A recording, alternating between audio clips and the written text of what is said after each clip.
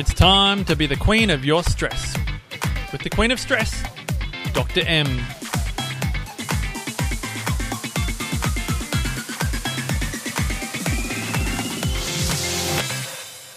Hey there, BQS listeners, and welcome to our 51st episode. I'm Dr. M, and this podcast is designed to help inspire change in how you see, manage, and use your stress, so you can be the queen of your stress, not the stress being queen over you.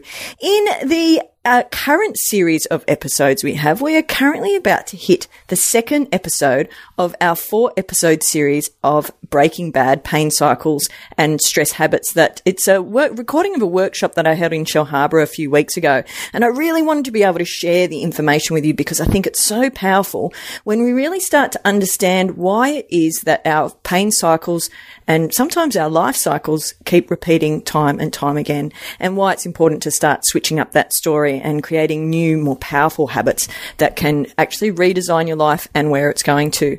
So I'm going to stop talking. I'm going to flick over to the next installment of episode 2 of our 4-part series of Breaking Bad. Take the 8-ball quiz.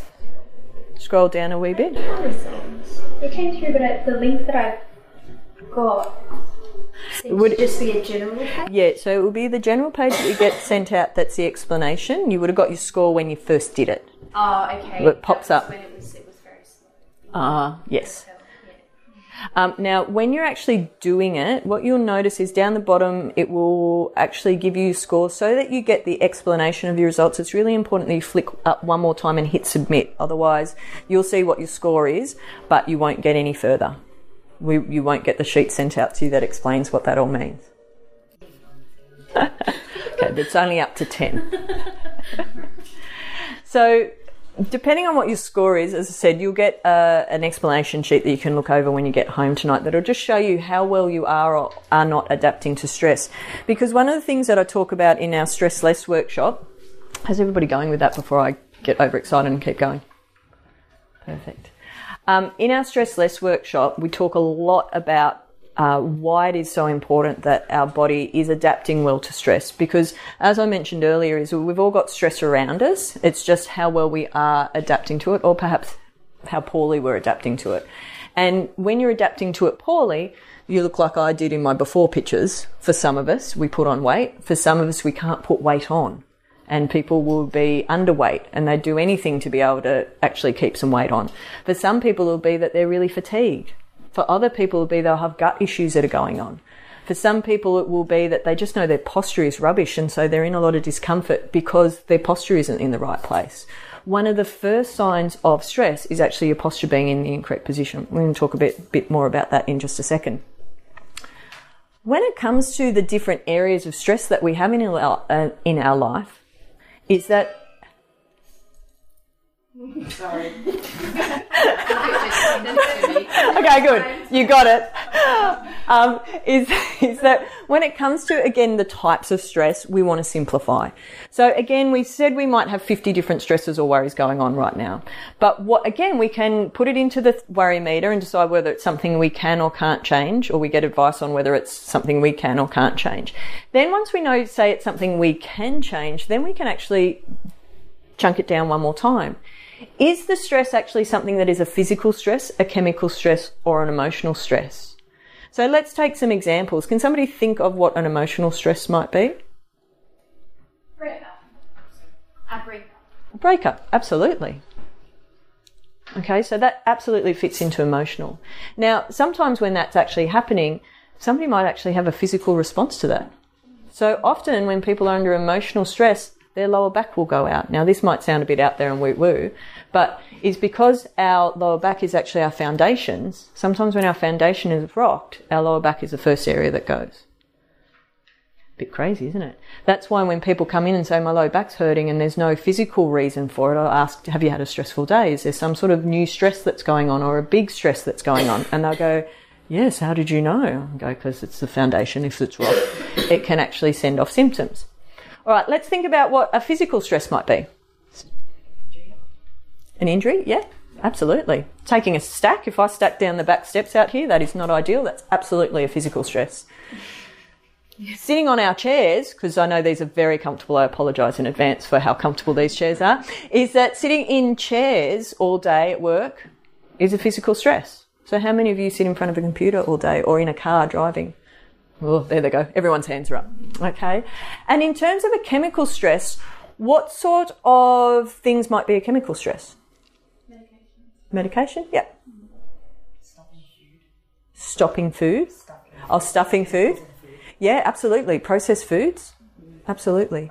So you can see again is that we can go from lots of different things and then we can simplify them yet again, which again, hopefully makes it easier for you to be able to manage. Now, when it comes to our inflammation, it's a really interesting thing because what inflammation actually does, does everybody understand what inflammation is? If you haven't understand. Yeah, cool. Well, don't worry, I'm not going to vomitron a master's degree onto you, I promise. But in terms of what inflammation is, it's an indication that your body is actually fighting off toxins. Okay, and it's basically our body starts up an immune response, which is why it shows up in different ways. So it might be that you have gut issues, that all of a sudden things that you could eat a week ago suddenly are making you bloat like an Ethiopian child. Okay, because our body's reacting to that external stimulus. Does that make sense? Okay, so what often happens is that our inflammation cycles become a pattern that our body becomes accustomed to and sometimes actually gets addicted to.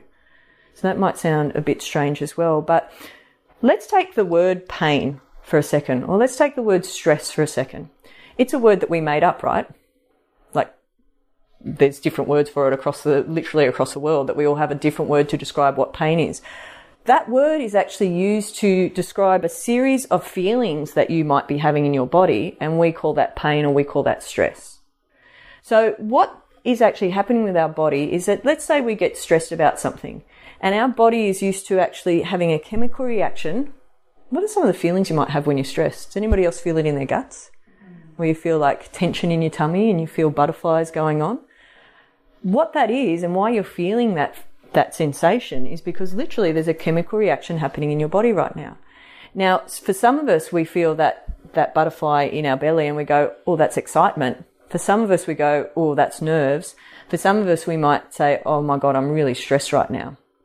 And our body becomes so used to that particular cycle, it actually keeps creating it even when we might stop creating it. Now, some of you are like, what is she talking about? That's very strange. But it's what happens within our body because our body gets used to certain things going on a regular basis. And then when we might make a conscious decision that we don't want to do that anymore, is our body's like, but we've done that for the last 5 years. We've done that for the last 10 years. We've actually done that since we were 5. And all of a sudden now you're telling me I'm not doing that anymore? Nuh-uh. And that's what happens is sometimes our body actually starts to drive our brain and not the other way around. It's why it's so important that we have an understanding of that because then we can start to actually reprogram and start breaking some cycles that might have been around for a really long time. Does that sound like that might be a bit helpful? Has anybody heard that before? That our body can drive our brain versus our brain driving our body? No, that's new. So why that's really important is because often it's a bit like driving. Who's driven here? And I know some of you drive here all the time. Who drove here tonight and was conscious the whole way here of how they got here?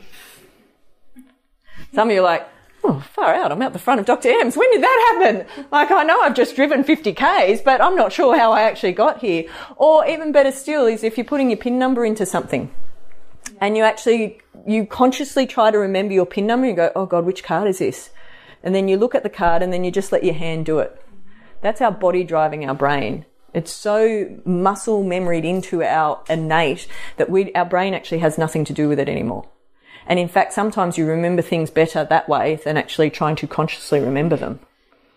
It's like is everybody here old enough to remember the old phones where you had to do that?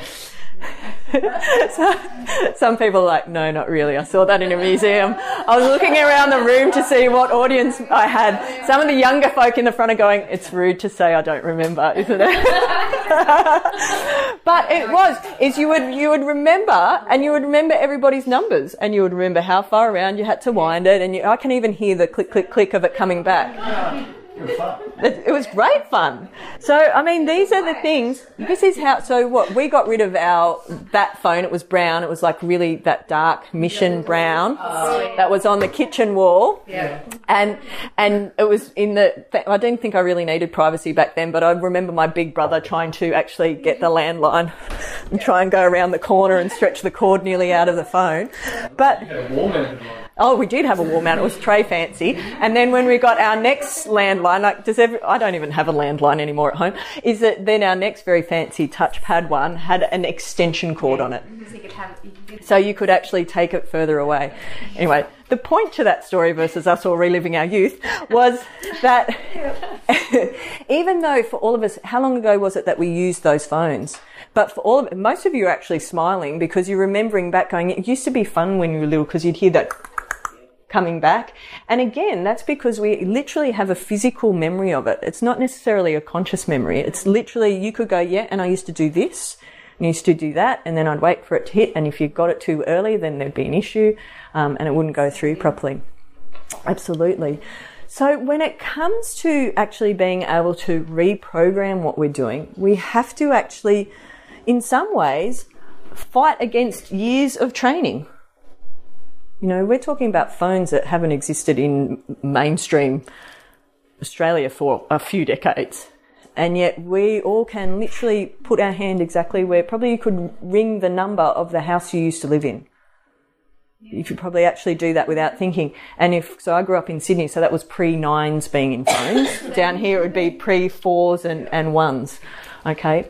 So when it comes to reprogramming our brain, is that one of the things to be really clear on is we can't break habits. What we can do is we can create new habits that are stronger. So this is where sometimes people get really muddled if they're doing things like whether it's an 8-week challenge or they're quitting sugar or they're doing anything along those lines, is because it's not actually retraining things from the brain down. It's actually trying to bypass something that's just not going to work that way. I hope that made sense. So in terms of when we're reprogramming our brain, is that we need to actually create such a strong habit that it replaces the old one. So let's take sugar, for example. When I was the size I was in the before picture, is that I would knock small children out of the way for sugar. It'd be like if there was sugar around, it'd be like, well, I wouldn't knock them, Jess. I wouldn't hurt them. And keep moving, is I would move them gently out of the way so that I could get to sugar. Now, when it comes to, that's very funny, when it comes to actually reprogramming the fact that now I eat very little sugar, is because I've literally retrained how I look at it. So it comes because back in the day when I was addicted to sugar, is that, as I said, I would knock small children out of the way. It took time to replace that habit with good things that there are times when I'm stressed where I still will, my natural tendency is still to look for sugar, but I've created a strong enough habit that it actually doesn't always replace it. It depends how big the stress is. Okay, so there's still times that I can feel myself getting pulled back this way. Sometimes I change the name of the sugar, where in the past it might have been chocolate. Some days it might be wine. Some days it might be some other form of sugar, and I'll try and get around it that way, and then I realise I'm still actually doing the same habit. Okay? So our body's very clever, because if your body wants a craving for an addiction that it used to have, for example, like sugar, it will just pop a different name on it and try and fool up top going, it's not really sugar because it's got grapes in it. So if it's got grapes in it, that's good sugar, right? Yeah. Okay, you're all going, yes, a little bit too in agreement with that. So obviously within moderation, folks. But it's amazing how we can actually trick ourselves into thinking we're actually not in that old habit. I hope that's making sense. So we have to create a new habit that is so strong that the old habit rears its head very, very little. Okay. And there's some really good ways of being able to do that. So we're going to run through a couple of them now. Number one, how many of you here meditate or do mindfulness exercises? Oh, I've got a couple of hands, and some people are like, I'm not sure. I tried and I once. Okay, so I'll rephrase. Thank you for being honest. Who meditates regularly? Good. There's one hand that's like, yes, I do. Good.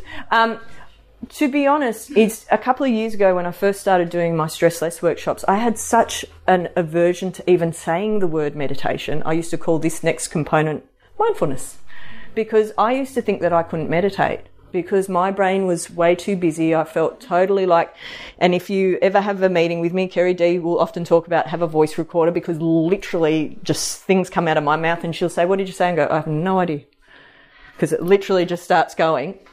And so it's really important that we learn to be able to calm all that overwhelm and chaos, because it then allows us to create healthier habits and plan and design our day.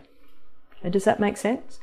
Now, one of the meditation apps that I would really recommend, and the one that I often use, is called the Insight Timer. I believe you can get it on both iPhones and Androids. It's a free app. I quite like it because it literally shows you how many people are meditating around the world. They've got all different length meditations on them.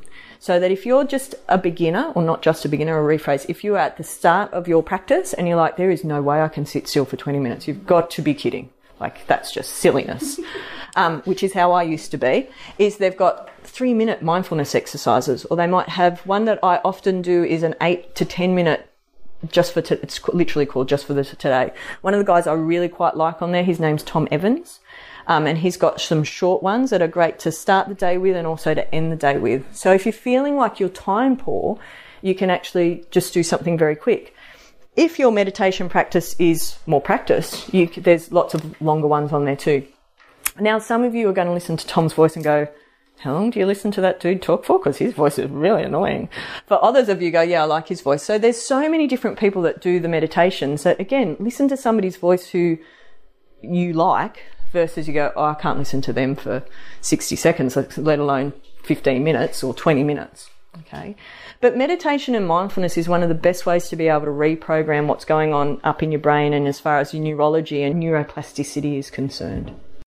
Well, that's it for that second instalment of the Breaking Bad workshop, Pain Cycles and Stress Habits. Your action step this week, BQS listeners, is I would certainly recommend and suggest that if you're not already involving a regular mindfulness or meditation practice, is that something you start doing this week. Remember that Insight Time is a great place to start. There's also some wonderful meditations available on YouTube, all at your listening pleasure. So I hope you have a great week ahead.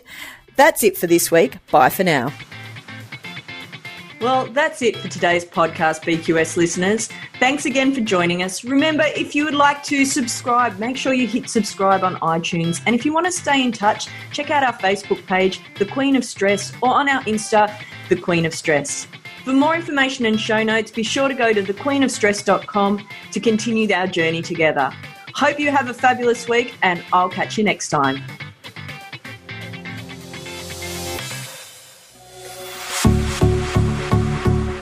This has been a production of TheWellnessCouch.com. Check us out on Facebook and join in the conversation on Facebook.com/The Wellness Couch. Subscribe to each show on iTunes and check us out on Twitter.